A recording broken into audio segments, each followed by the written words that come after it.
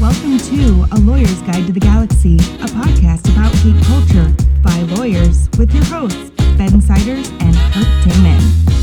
And welcome back to A Lawyer's Guide to the Galaxy, the podcast that asks interesting questions that don't have any answers, with your host, Ben Siders, that's me, and the other guy is, as always, Kirk Taman. That's Kirk, as in the captain of the Enterprise. We are, I just forgot what our intro says. We are intellectual property lawyers and certified geeks practicing law in St. Louis, Missouri. You can find me, Ben, on Twitter at Benjamin Siders, and you can find Kirk at KirkDMN. I just realized when I was saying that, how awkward it is to say. Lawyer's Guide to the Galaxy, the podcast that asks interesting questions. There's a lot of S's, a lot of hissing in there. So maybe you need to rewrite that or something, or just record a bumper so I can just play it every time. We're talking today about video games and Twitch. This question actually came to us on, I think, Facebook. We got a question from somebody who said, why don't you talk about Twitch? I'm like, well, I don't know. We probably should. So we're gonna. Twitch is, so let's start with the basics. What is Twitch, Kirk? So Twitch is, I guess the best way to put it is I would call it a video streaming platform. It obviously does audio, sort of stuff like that. I consider it akin to YouTube, consider any other user-created content platform, but it's become particularly associated with and has a lot of content about playing video games. Yeah, that seems to be the focus, although I do recall when the Blues had their Stanley Cup run, there was a bunch of NHL stuff on there too. So, and you'll see like World of Warcraft, or we play Hearthstone, or we used to. We don't play so much anymore. No one plays Hearthstone anymore, though I think we both now, and I play State of Survival reasonably aggressively, and I'm seeing stuff on Twitch and State of Survival as well. Yeah, so, I remember when Hearthstone would have like expansion announcements, they'd live stream the announcement on Twitch sometimes. And Twitch has a lot of tie-ins with video games where, there's my computer reminding me to record the podcast. We would see things where you can get loot crates if you connect your Twitch account to your whatever game account or get special perks and things like that. So Twitch is very deeply embedded into what we call gaming culture and streaming in particular. And so if you've never seen it, it really is very YouTube-like. You get to it and people upload, you can upload videos and content, but for the most part, whereas YouTube is mostly uploaded content, I feel like Twitch, their strength is live stream content. Yeah, they're really doing a lot of, live stream content. It's not so much pre-recorded content. I shouldn't say recorded content, but pre-recorded content, where somebody's recording it on another device and then uploading it, which is really what you see in YouTube. This is people, I think, using Twitch to record. They're either presenting it live or they're, presenting the recordings later on. We followed some streamers from time to time with Hearthstone, and you'd see them sometimes say, hey, I'm going live on Twitch, from 2 to 4. Yeah. And they just live stream their games and they talk and they have little chat windows and people can come in, and there's a way you can monetize all this. There's like a currency in Twitch you can get. You can donate the currency to streamers, and if you're good at this, if you're engaging, and if you're attractive, you can make some money off of being on Twitch and having people watch you play video games. I think one of the big things you really had with Twitch, I think a lot of where, in some sense Twitch got its associations and things like that, is I think Twitch was just a very good platform for people where they were doing game walkthroughs. Where it was the, hey, and I comment about this, and I think we've said it in some of the other podcasts. I know I talked about it in my Complexity of Games podcast. Games don't have instruction manuals anymore. No. There's no instructions at all, other than maybe how to install it or download it or configure. Yeah, you download it and then you just load it and play it. So games increasingly have the instructions built into the gaming experience. Part of the game is teaching you how to play the game. You have to have tutorials, and if that's not enough to figure it out, then you have to go online and figure it out, because you don't even get a physical box anymore to put the instructions in, and nobody's opening a PDF that you download with the game, assuming you can even find it. Yeah, and I think the real thing with it, what you're seeing with it, is you're seeing a lot of the instruction has to come from other players that have done it. Yeah. The beta testers often. Other times when it comes to, maximizing the game experience or how to do best in this environment. And I think you're seeing a lot of that again as games complexity is going up, of people trying to, for lack of a better term, it's almost an industry to reverse engineer the game algorithms. Yeah. And then, but not reverse engineer them, to just tell them this is people how you use them. Whereas, the game designer could just say, hey, here's how the algorithm works, here's how to maximize it. They don't. They put it out there, and then they expect these people to go and play it for, hours and hours and hours and defeat the algorithm, and then tell everybody else how to do it. In some sense, it's what we all used to do in tabletop gaming with D&D back in the day. It's just min-max your character to figure out how you can have a level 1 character that has a THAC0 of 12, The answer was a wood elf specialized in longbow with high strength. Well, it's one of the things you did in every game. I think when you played, role-playing games in conjunction with it. There's always different classes of characters. There were different races of characters. I played a ton of Shadowrun. You always played the troll as the street samurai. You never played the elf as the street samurai because he wasn't any good at it. And so that was the thing, is you had those types of things where you kind of had some of that min-maxing. I did a lot of it actually in custom mechs in BattleTech. And how do you essentially stack on more weapons, or more armor for these things. Yeah, that's funny.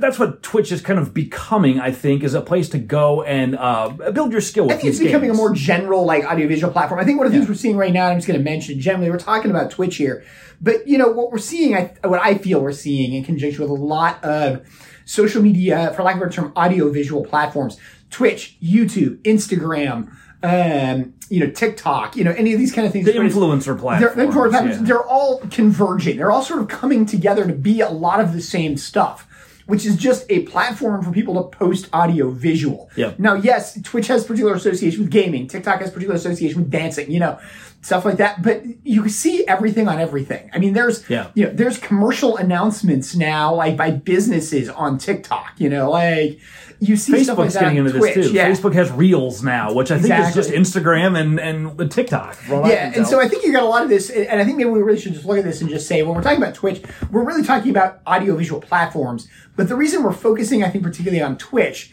is, one, that was the sort of comment from the reader, but also Twitch is so associated with video games, and particularly player walkthroughs in video games, where you are going to be showing on screen video game play. Yeah. And I think video games present unique issues. And I think there's two forms of art. And although Roger Ebert famously said a video game is not and can never be art, I firmly disagree. It's literally nothing but art. Lots of art. Video, of all the types of art we have, I think music and video games are among the two most difficult to deal with in the law. Music, all you gotta do is look at the Copyright Act, and how much of it is basically very, very specific rules for dealing with how weird music is amongst all our different art forms. It hasn't gotten polluted yet by video games. But that day may be coming. We'll see. But video games, in particular, present strange issues because. So let's before we recorded, Kirk and I were talking through this. Let's go through an example. Let's say I was to just upload a copy of Star Wars Episode 4 to Twitch. Yeah. Okay. Simple enough. If I'm Lucasfilm, I can go to my copyright registration certificate that I have for whatever version got uploaded, and then I can send a takedown notice to Twitch and say, that's mine. Here's my registration certificate. If you were to go to the Copyright Office and pull up the deposit I sent to them and play it side by side with this thing that got uploaded, it is identical, frame by frame. It's the exact same work. So that's mine. And likewise, if I uploaded a 5-minute, excerpt, I'd say, well, here's those 5 minutes. It's exactly mine. That is not the case with video games. The problem you bump into with video games is, as we say, it's the streamer in the course of doing this is creating some of the content. Now, obviously, the imagery of their character, how their character moves, these are all things that have been programmed. They've all been designed by art directors. I mean, anybody who's been into the art of video games, you've seen, oftentimes the, oil paint drawings that become characters, that they start off with, things like that. There's a lot of what we'd say more traditional art, oftentimes behind a video game, but we can't say that there's no video, there's no art in here, there's nothing created. Again, the appearance of a monster or the appearance of a character, could easily be a picture. Yeah. It's just when you do the things in conjunction with it and you look at what is coming across in the video game, the exact play is being carried out by the player.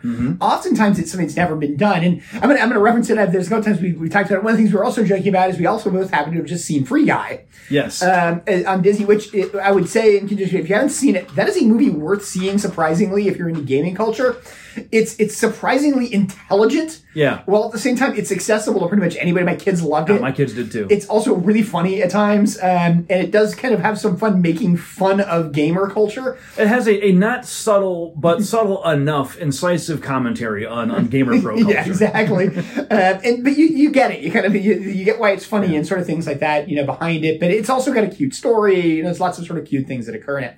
But one of the things with it, and it's I think the big thing with it is when the whole focus of it, and just give you the focus of the movie, is trying to find this potentially hidden piece of code which was stolen. That's an issue behind the basic movie.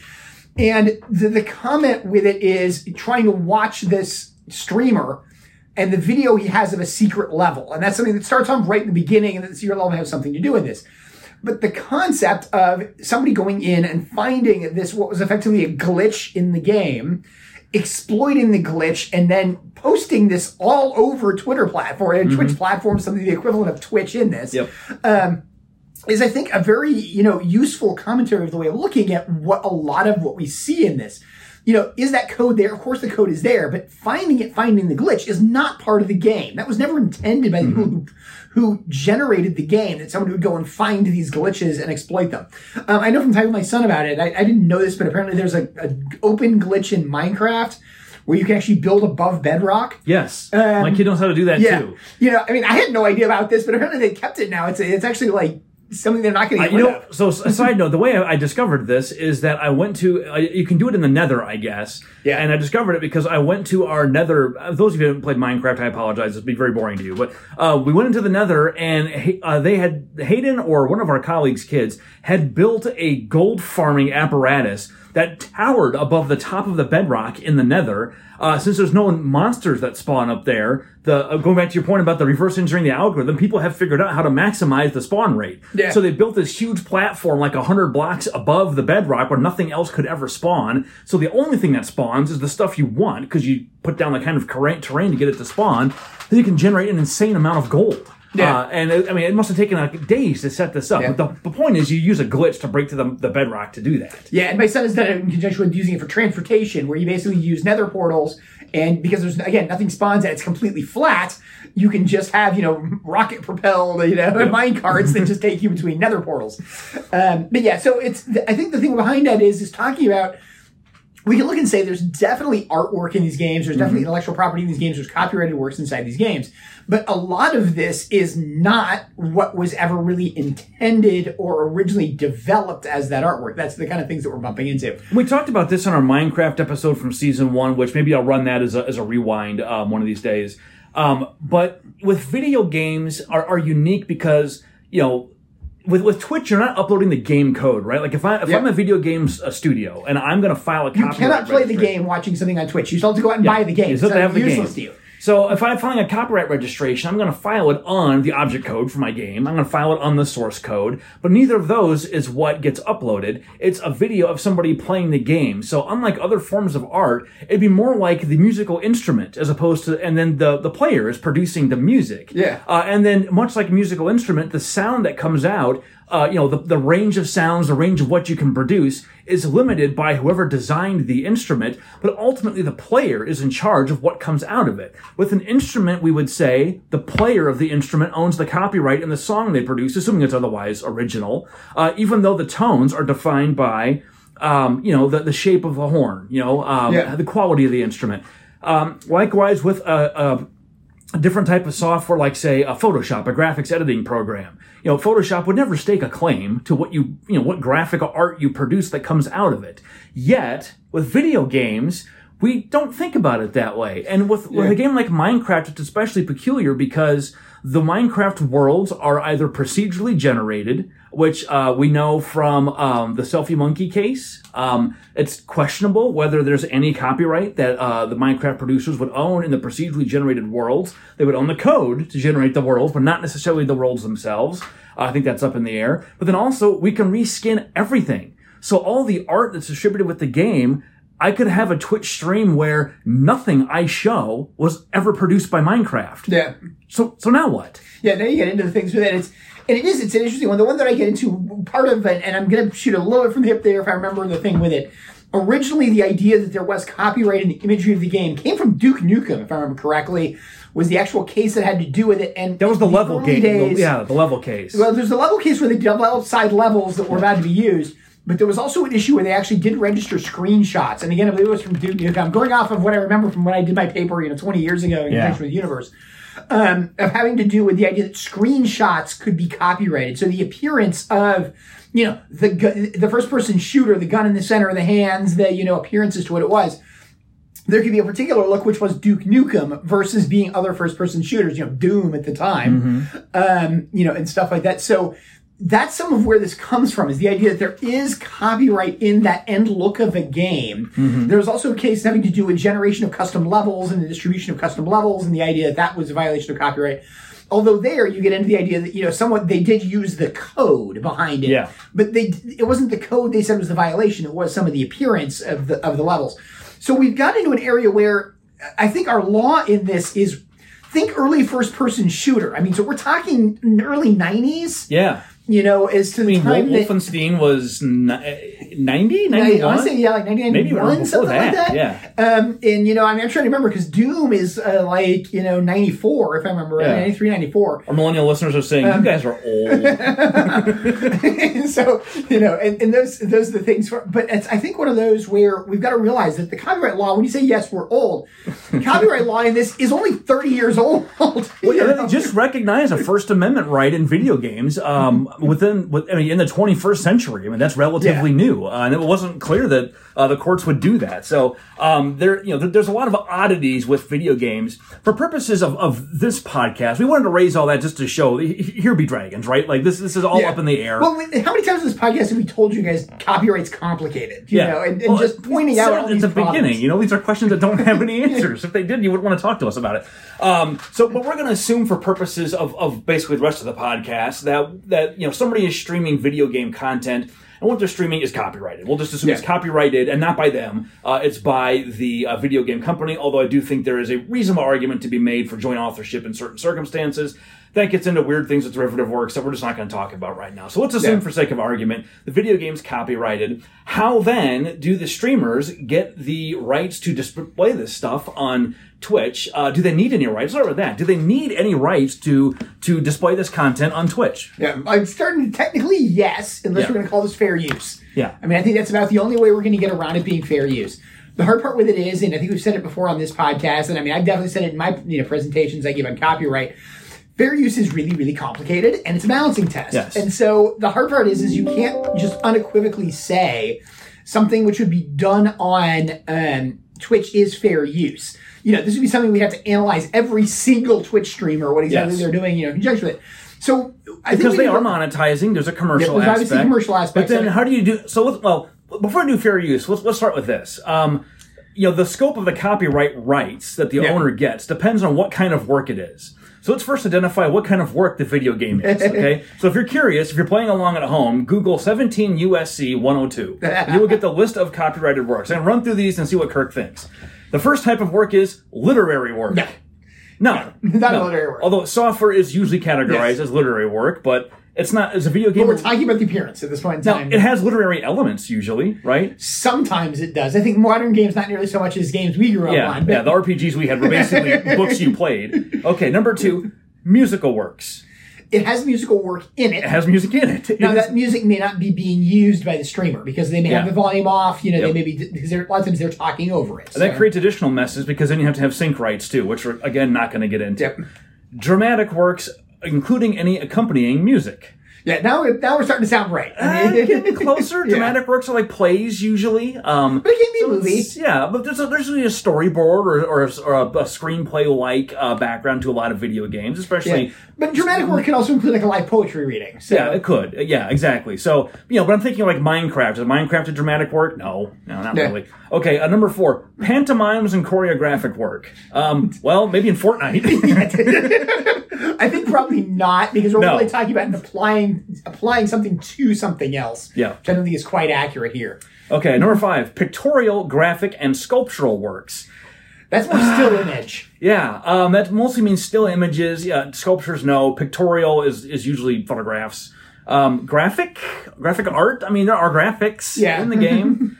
6, motion pictures. So close. So close, yeah. I mean, and that's where we're kind of getting motion pictures, dramatic works. Why is motion picture not a dramatic work? I mean... Yeah, well, you could make it... So motion picture could be... The dramatic work is like the screenplay. The motion picture is the film. The result, But there's another category, number 6, motion pictures and other audiovisual works. Yeah. That sounds like That's where it's probably going to end up, Now, the interesting thing is, what they meant there is other things like motion pictures, TV shows, short Streaming films, things like that. I don't think the Copyright Act, when they wrote this, meant, and video games too.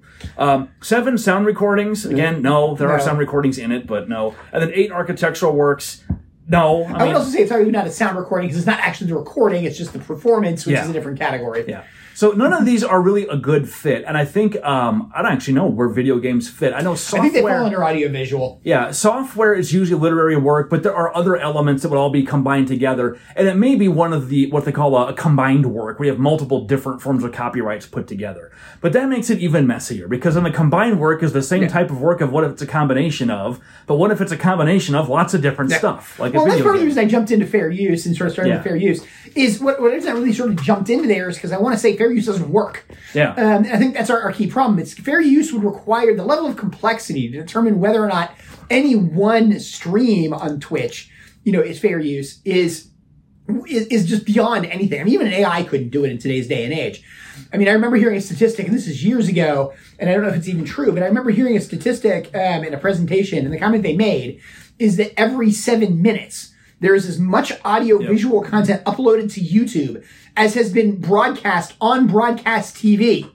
Yeah. Period. Yeah. The entire history of broadcast TV is covered by 7 minutes of YouTube. We bring the statistic up frequently because it bears repeating. And that's a dated one, too. I'm sure it's more at this point. Dated. How do you go through all this? And then let's look at the fair use factors, because that's the simplest way to avoid. You could go through the copyright rights. And if you want to, again, playing along at home, 17 U.S.C. 106 has the copyright rights. But if you look at that, you'll see that what rights you need depend on what kind of work it is. And as we just established, it's a little bit of a lot of things. Yeah.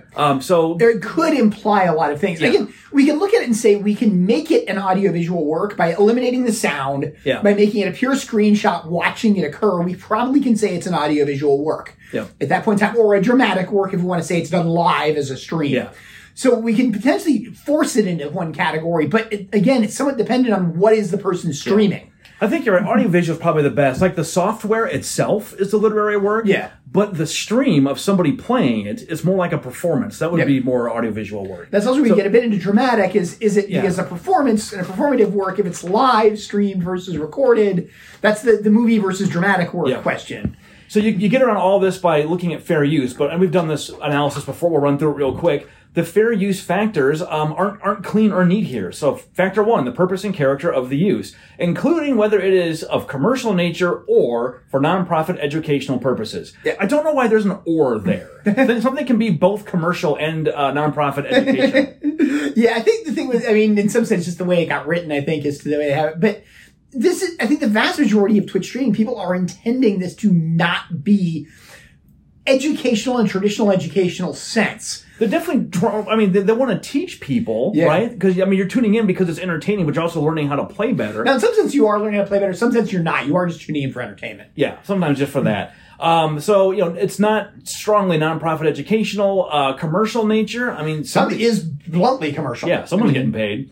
Number 2, the nature of the copyrighted work. Well, now we're back to where we started. Yeah, where we started. What exactly is it that's being infringed? Because the stream that the person produces is based on their inputs into the game, and they're influencing the output. And I think there's an argument that they are possibly a co-author of whatever the resulting content is. And this is where I think we now bump into the question of what does, the copyright in the screenshot versus the copyright in this code.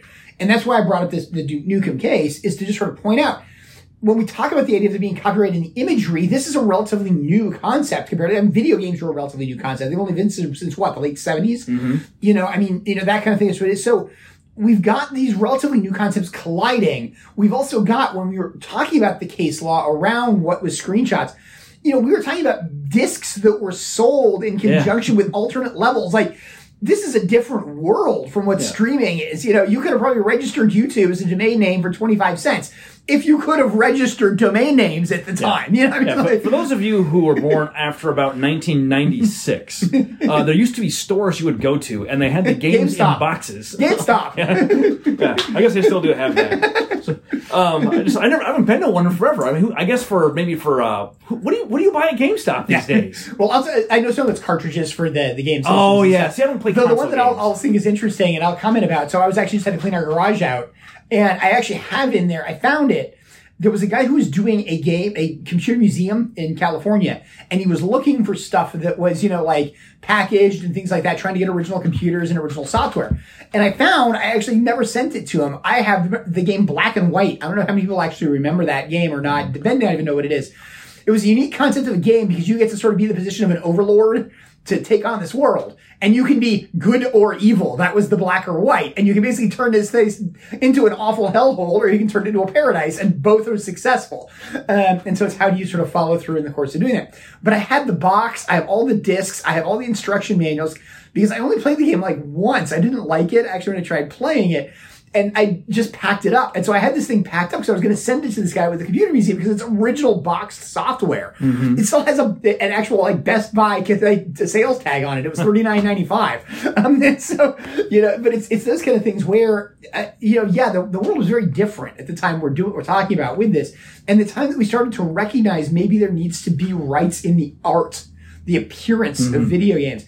And I'm not sure that law has advanced that much either. And I don't know that fair use knows how to deal with it either. So let's look at the third factor, the amount and substantiality of the portion used.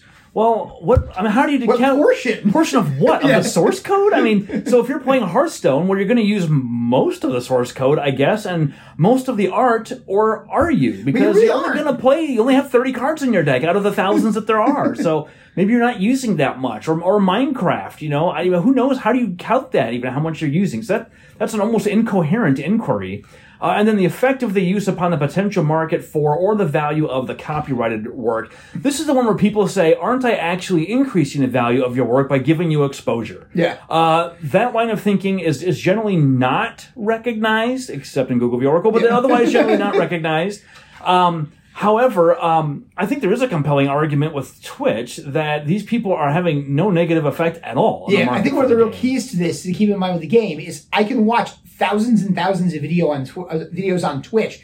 I cannot play the game. Still can't play it, yeah. Yeah, I still can't play it. In order for me to play the game, I have to get the game in order to do it. I mean, and that's the thing, like, taking, again, sort of a traditional YouTube case and the questions of, like, music infringement, technically I could listen to the Prince song by watching the Dancing Baby video over and over and over again instead of buying the song. So we can kind of look at it and say, okay, yes, there was a way to do that.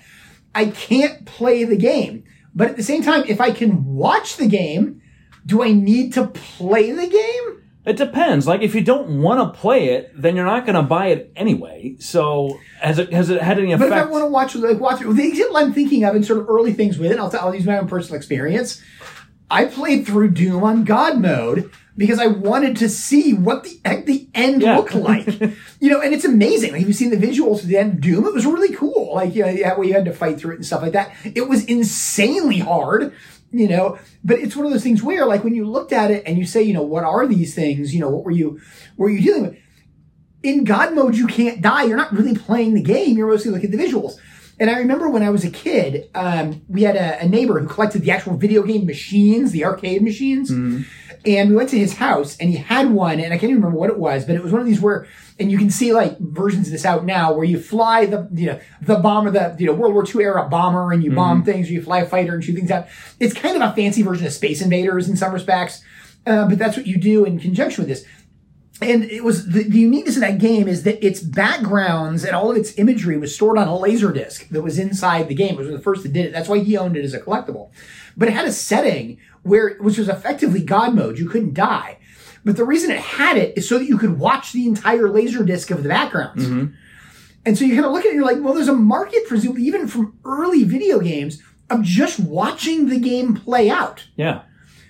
So I could potentially buy the game just to watch the game play out. People have done that with, like, Civilization. There's been a bunch of, and I've watched some of these because they're interesting. People will just load in every civilization in the game. I mean, you have to mod the game to do it, but you put every civ in the game, set them all as AIs, and then just turn them loose to play and see what happens. Yeah. Put them on Earth and see, who winds up winning. Yeah. It's actually really interesting, just from like a sort of a sociological or an AI perspective on, which civilizations have the most advantages that are the best key to their terrain and their strategies. Well, I'm gonna jump on it. That's part of the premise of Free Guy. When they get into it, and we're gonna give a bit of the movie away, in conjunction with it here. So if you want to skip for a few minutes if you haven't seen it and want to see it, But Free Guy is an AI, which to me they gave that away 2 minutes in, even though that's not a big spoiler. Yeah, they tell you an hour in that it is, but they give it away 2 minutes in from what you have with it. But he's effectively an AI, and he gets triggered and starts learning, and that's the key to what forms him with it.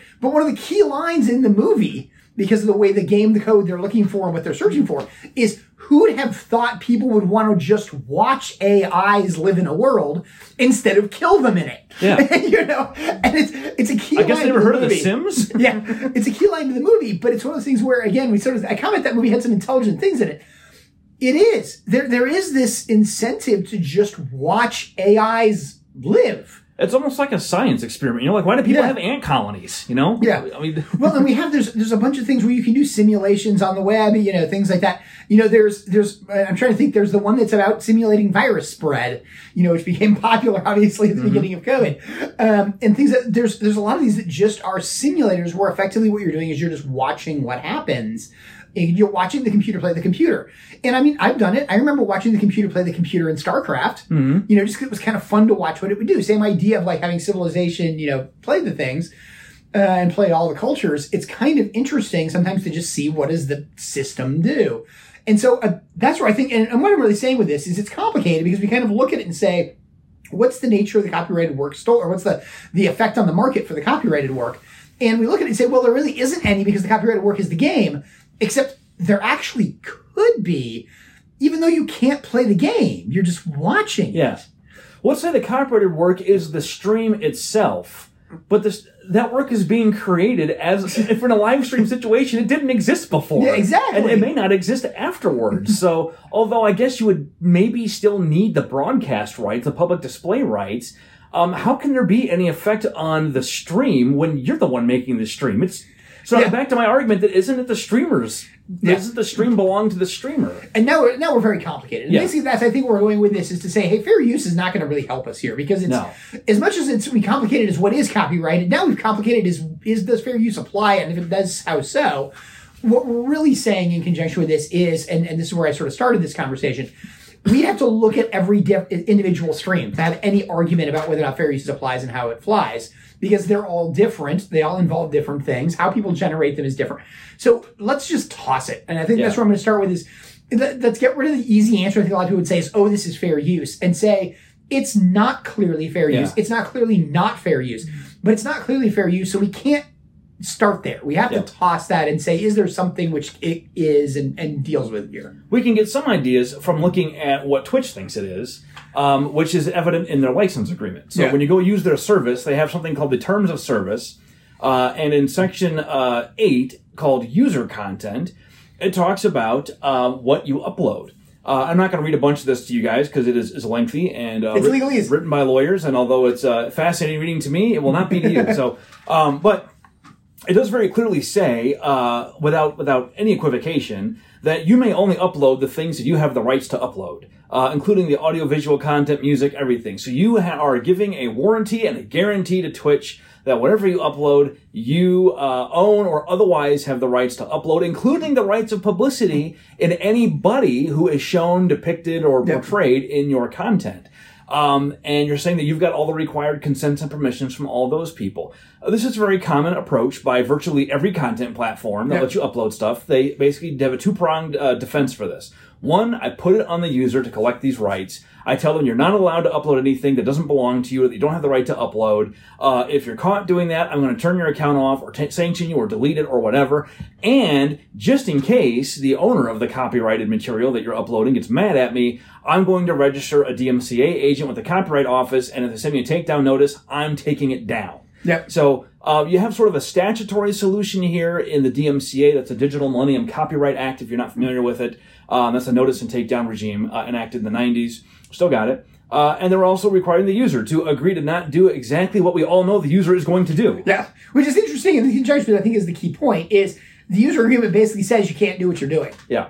In at least some cases. Now, one thing to keep in mind, Are there people on Twitch who have the license rights to do this? Most definitely. Yeah. There are Twitches generated by the company that wrote the video game. Are those authorized? Unquestionably. The NHL one I talked about, where they had some game that was being simulcast on Twitch. Obviously, the NHL owns its own content. Yeah, exactly. So, there's plenty of these that there's no question of. But we're talking about the ones where it's not that bluntly obvious. Your 14-year-old who's just getting started on streaming, probably, it's possible, but probably does not have any contracts with whatever games he's playing to put this stuff on here. But in that sense, it's no different than YouTube. I watch videos by, I forget his name, he goes by Quill on YouTube, but he does a bunch of Civilization 6 playthroughs, and I've watched a bunch of those. Well, my daughter is really into watching the Minecraft. The way I put it is it's the dramatic plays within Minecraft. Yeah. So they're not really playing Minecraft, they're using Minecraft to do other things. Yeah, it's a stage a stage, yeah. We're back to choreographic works and dramatic works now. It's kind of scripted content. But, it's those kind of things. I doubt a lot of those people have rights. Now, some of them do. I mean, some of these people have enormous numbers of followers. I think there's a good chance when you start talking about highly influential streamers, these are people who are getting rights. In some sense, and to jump back to the music case, is parodying a song require you to have rights to the song? Not necessarily. Did Weird Al Yankovic get rights to all the songs he parodied? Oh, definitely. Yes. Yeah. That was one of his modus operandi. He just did it as part of what he did. Because, one, people were willing to give them to him because of who he was. And so it's those kind of things where there's going to be very, very successful streamers where the underlying company has said, no, we're going to formalize this arrangement. You are allowed to say this. We're going to even pay you, whatever it might be, because of the fact that we want you to do this content. Those kind of formal arrangements may have been non-formal and may have been infringement beforehand, but by the time that you bump into those are fine. What we really talk about in many respects is the less formal stuff. Yeah. You then also get into, and you mentioned it, and I was just going to talk about it quick because I think it's worth saying. So let's take Minecraft. If I'm running on Minecraft and I'm running, let's say, 4 different skins on Minecraft that are created by 4 different companies, I don't have rights from all 5, more than likely as to whatever I'm doing, maybe from 1. And so how do you bump into that? You even got the idea, and that's where I want to talk about, that piece of it. Even when we can say rights could be had, there's definitely going to be streams where the odds of somebody having all the rights they need in a strict copyright sense is virtually impossible. Yeah. They just never would have thought to ask for them. On that point about you might be getting paid, there is a subsection E of Section 8 of the Terms of Service called endorsements/testimonials. And it says something about you agree that your user content will comply with the FTC's guidelines concerning the use of testimonials and endorsements in advertising, among other things. I won't read the whole thing to you. This has also become a thing over the last 5 years as companies hire social media influencers to endorse and promote their products. Which is nothing wrong with that. You can do that. Yep. But if you've ever seen an endorsement on TV, if the person endorsing something was paid to endorse it, it says in the commercial that they received consideration, a paid endorsement. Actor portrayal. Look for that one on the bottom of drug ads sometimes. Yes. So there are certain things you have to disclose to people about how you are doing your marketing and promotion, or it's considered a misleading or deceptive trade practice. Yeah. I went to have a lawyer here, Charla, who's been on the podcast a few times. She specializes in this kind of stuff in social media. And like a lot of things, the FTC was a little slow to get around to social media because this thing is even more prone to abuse there, where influencers accumulate hundreds of thousands of followers and then run around endorsing, being paid to say this product is great and I love it. Well, now you have to disclose those things. And those contracts are very specific about that and about the person. Because with, unlike a TV commercial, where you film it, exactly what the person's going to say. If you pay someone to promote your game on Twitch on like a 5-hour stream, who knows what they're going to say, So you got to kind of cover that risk. And I think in some sense, that's one where you can kind of look at it and say, hey, the first one, they kind of kicked the content to the user and said, you're responsible for the content. In some sense, this one does make sense because the person who would violate it is the endorser themselves. Exactly. So you get into the fact of it's, in some sense, that makes more sense to kick it.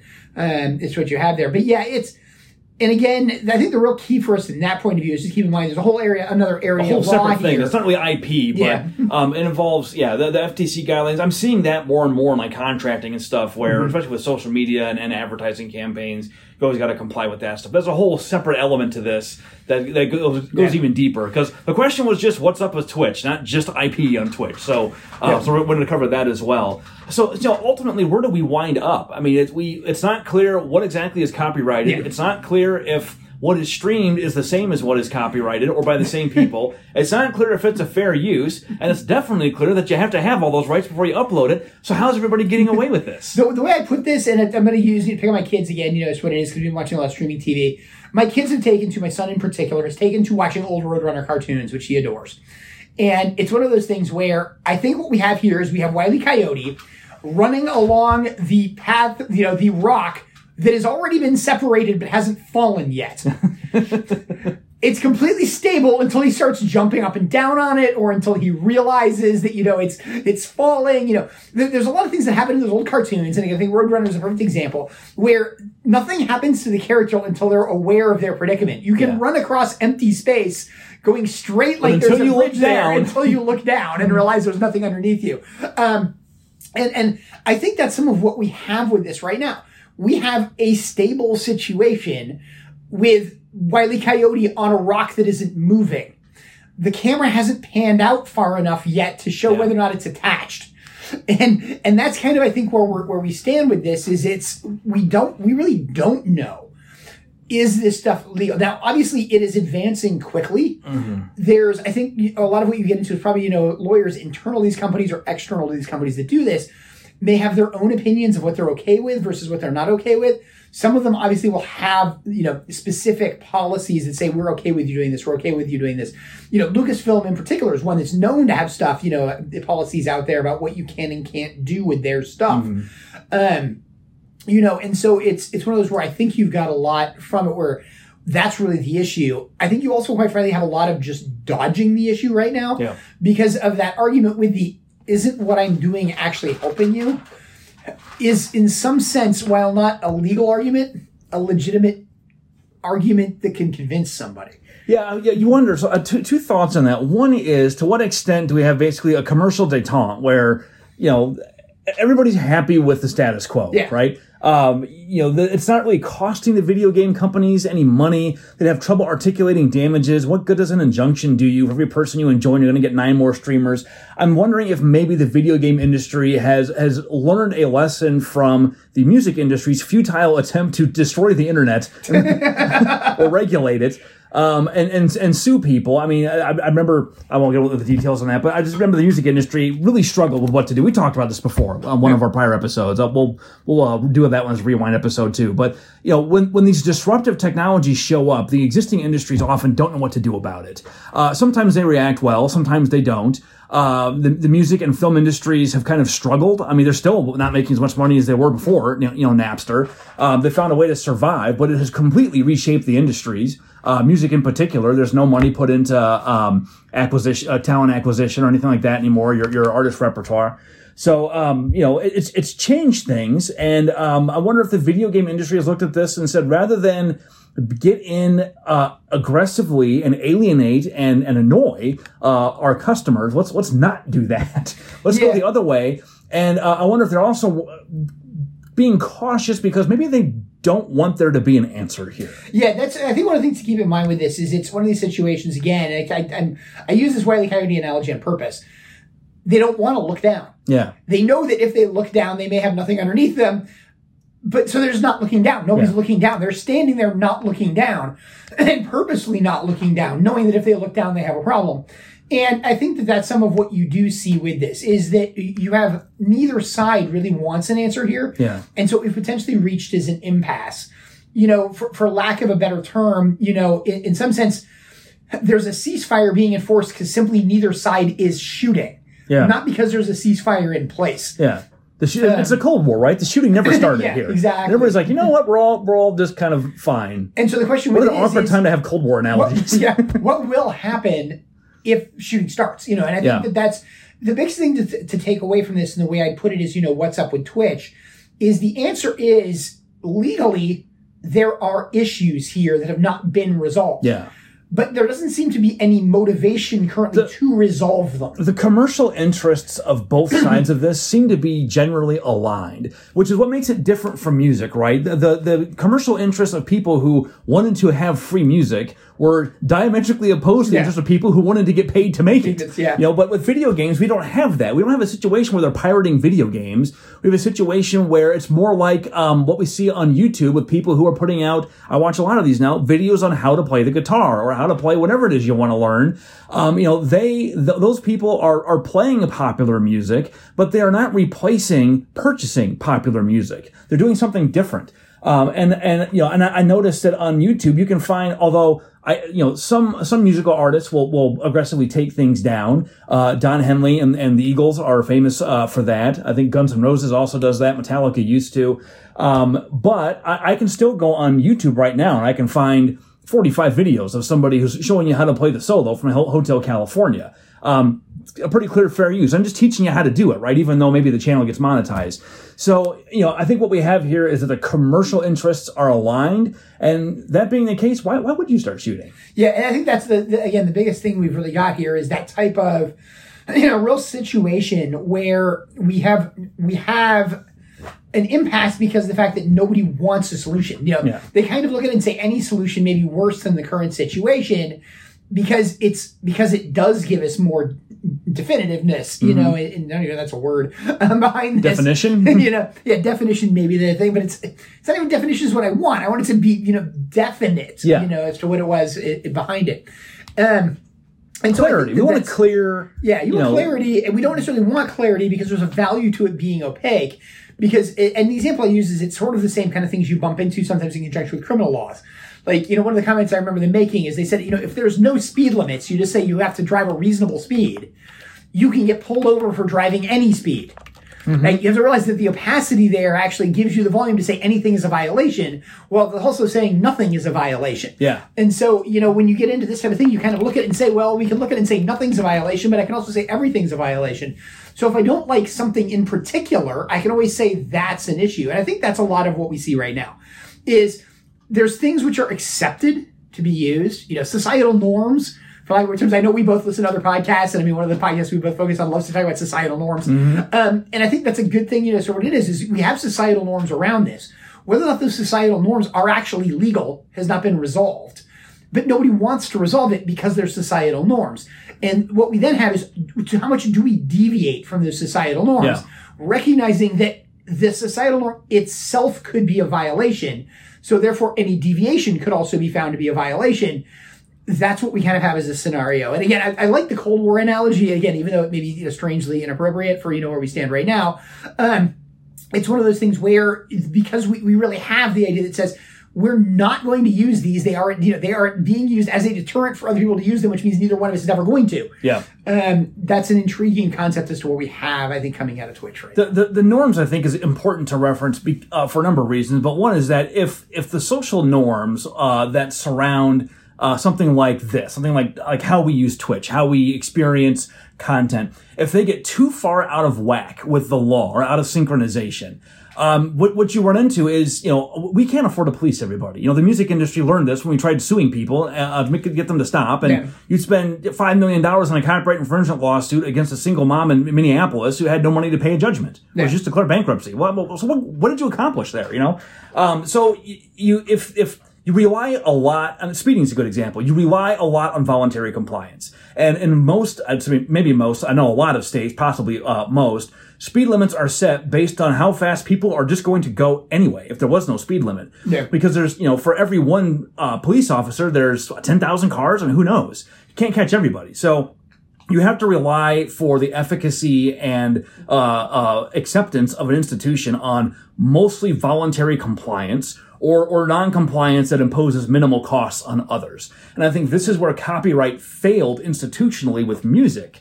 The barriers that prevented wide-scale infringement were lifted. And they were technical. They had nothing to do with law. They were technical. And the legal solutions we had relied on them being there. When they were gone, the whole thing collapsed. And the industry, went to Congress and said, help us. You got to fix this or we're going to go bankrupt. And we're kind of libertarian types. Much to Congress's credit, they said, we're not sure exactly if we should get involved or not. Unfortunately, Apple solved it for them. So yeah, basically. Solved with an asterisk. There's still a lot of chaos and change in the music industry, like we said. But the bottom line is we still have one. Okay, so the same thing here. If you have social norms around this that get too out of whack, if you get a copyright institution that is too draconian and too strictly enforced to where this kind of thing is not allowed on like a per se level, I think you get popular revolt and people who are like, you know what, let's just do it anyway. Yeah. Okay, well now what? You're going to sue everybody again? We're right back to where we were in the late 90s, early 2000s. So once again, I think, we've found a way to get all the commercial interests aligned to where it's really kind of better if we just leave it all up in the air and kind of in a gray area. Yeah. And again, I think the idea behind that is because it allows either side, if the norm gets away from the norms that they're accepted, for whatever reason, this can be individual. One company can treat things differently, one streamer can treat things differently than the other ones would. Which we see with music. The idea basically being, hey, if I get, if this person goes beyond this line, maybe I have an issue with it. But that line may be different for me than it is for somebody else. So inside the things, let's say it's all okay. It's just this one they have it. We talk about it, in conjunction with, you mentioned the things with music. Certain artists are vastly more protective about stuff being used from theirs. The one I keep in mind is like when I'm going back to our fan fiction episode, my understanding is Anne Rice is extremely protective and doesn't want fan fiction. Okay, that's her position in conjunction with it. Whereas a number of other artists are like, we don't care about fan fiction. We're fine with you guys generating it. And so I think that's a lot of what you have is you have this sort of established norms. And the hard part with this is it's, and I'm going to go sort of, I don't think out on a limb, but I'm going to extend this here. This is not just in streaming. This is not just in Twitch. This is in fan art. This is in fan fiction. Yep. This is in conjunction with, anything that touches on copyright, that may be out there. I remember going to the Renaissance Fair and seeing a guy who does an absolutely hilarious presentation where he does essentially Hamlet and Macbeth simplified, which he's utterly hilarious when he used to. This is years ago. I don't know if he's still out there or not. But, those are fine because those are non-copyrighted works. But, you kind of bump into it and say, is a guy performing, something making fun of, a famous work that also is simultaneously using the work? Do we care about that if he's doing it, at some local Renaissance fair? Like, those are the things that I think we've got this is an area where Twitch is not unique. This happens all over in copyright, where again, we have kind of these societal norms. The hard part with it is we have to recognize, and again, I'm going to jump back to my Wile E. Coyote analogy, there may not be a rock under us. Yeah. We're saying, or the rock may be disattached from the canyon wall, as to what it is. It's just because nobody's looking down, we don't know yet. Yeah. And the concern is somebody decides to look down. Because when somebody decides to look down, there may be a rock or there may not be. Yeah. And if there's not, it's not just it's not Wile E. Coyote on the rock. It's all of us, everybody on the rock. Yeah. And so it suddenly is the what happens with it. I think that's the real key takeaway from this and the way to think about it. Agreed. All right. Well, I think that's probably enough for today's episode. We could go on about this forever. There are a lot of interesting issues here. If you're interested in this, check out, last summer we talked a little bit about Cory Doctorow, who is, shall we say, a provoker. I didn't know the word for that, but I use mostly to describe my children. But Cory is an interesting follow on Twitter. He knows about as much about copyright and fair use as I think you can know without going to law school. That's not to say I agree with everything he says. I definitely don't. But if you want a thoughtful, nuanced take on fair use, he probably discusses it at least once a month. And he really understands the key to all this, which is that copyright is contextual, fair use is contextual, and if you try to take it out of that context and just say, what are the rules? Well, there aren't any, which is what we're really saying here. Yeah. And that's a feature, not a bug. And even Cory, it's interesting because Kirk and I are both roughly libertarian types. Cory is definitely not. Yeah. But we all agree on this. Like, we all understand that this is how it works and that it's a good thing that it works this way. Yeah, and it's one of those things you get into the law, and if you go to law school, you get into debates. Is it good to have black letter law, a rigid law that somebody knows sometimes what it is and when it isn't? Yeah, sometimes it is, sometimes it isn't. Is it better to have a law which is amorphous, where people don't know what it is, and you rely upon something like societal norms? And again, go back to the speed limit case. Yeah. It's a great example, right? What could be clearer than a speed limit? Yeah. Okay? It's a number. Thou shalt not go faster than this. It's 45 miles an hour. If you're going 46, you're speeding. Yeah. Are you ever going to get pulled over for going? No. It's still amorphous exactly how fast you can go. So even when I give you a black letter rule, it's not. Yeah. And so I think that's, it's that kind of thing within it. I can tell you, from when I went to law school, I think anybody else who had listened to this who went to law school or wants to go to law school, this is something that you get into a lot, in law school, because the question is what is a law? Oh, yeah. If it really isn't clear. It's a wide, we talk about this in the podcast, it's a widespread misconception about the law, that it is some kind of book somewhere. And I think you see this with blockchain as well, and like Ethereum, and how those smart contracts work. This idea that the law is like a computer program, that I can just plug the rules. Once I have the rules, which is the program, I plug the facts in, the input, and I get the output, which is justice. But that's not how the law works. Yeah. There are human beings involved, decision-making involved, the application of discretion, and going back to fair use. That's why there is no rule. I can use up to 3 seconds and it's fine. Maybe it is, maybe it's not. It really depends. So anyway, we could go on about this forever, like I said, but it's a deep, thorny issue. It's a quagmire, and wading through it is exhausting. Exactly. Unlike a quagmire, fun. That's true. Yes, we think this is fun. Hopefully, you guys agree. Assume that's why you're listening to us. This is what we talk about when we go to lunch. Exactly. All right. Well, that's all for today. We'll see you next time. Lauren, play us out. The views expressed by the participants of this program are their own and do not represent the views of, nor are they endorsed by Lewis Rice LLC, its officers, directors, employees, agents, representatives, shareholders, and subsidiaries. None of the content should be considered legal advice. As always, consult a lawyer. This podcast was produced and recorded in St. Louis, Missouri.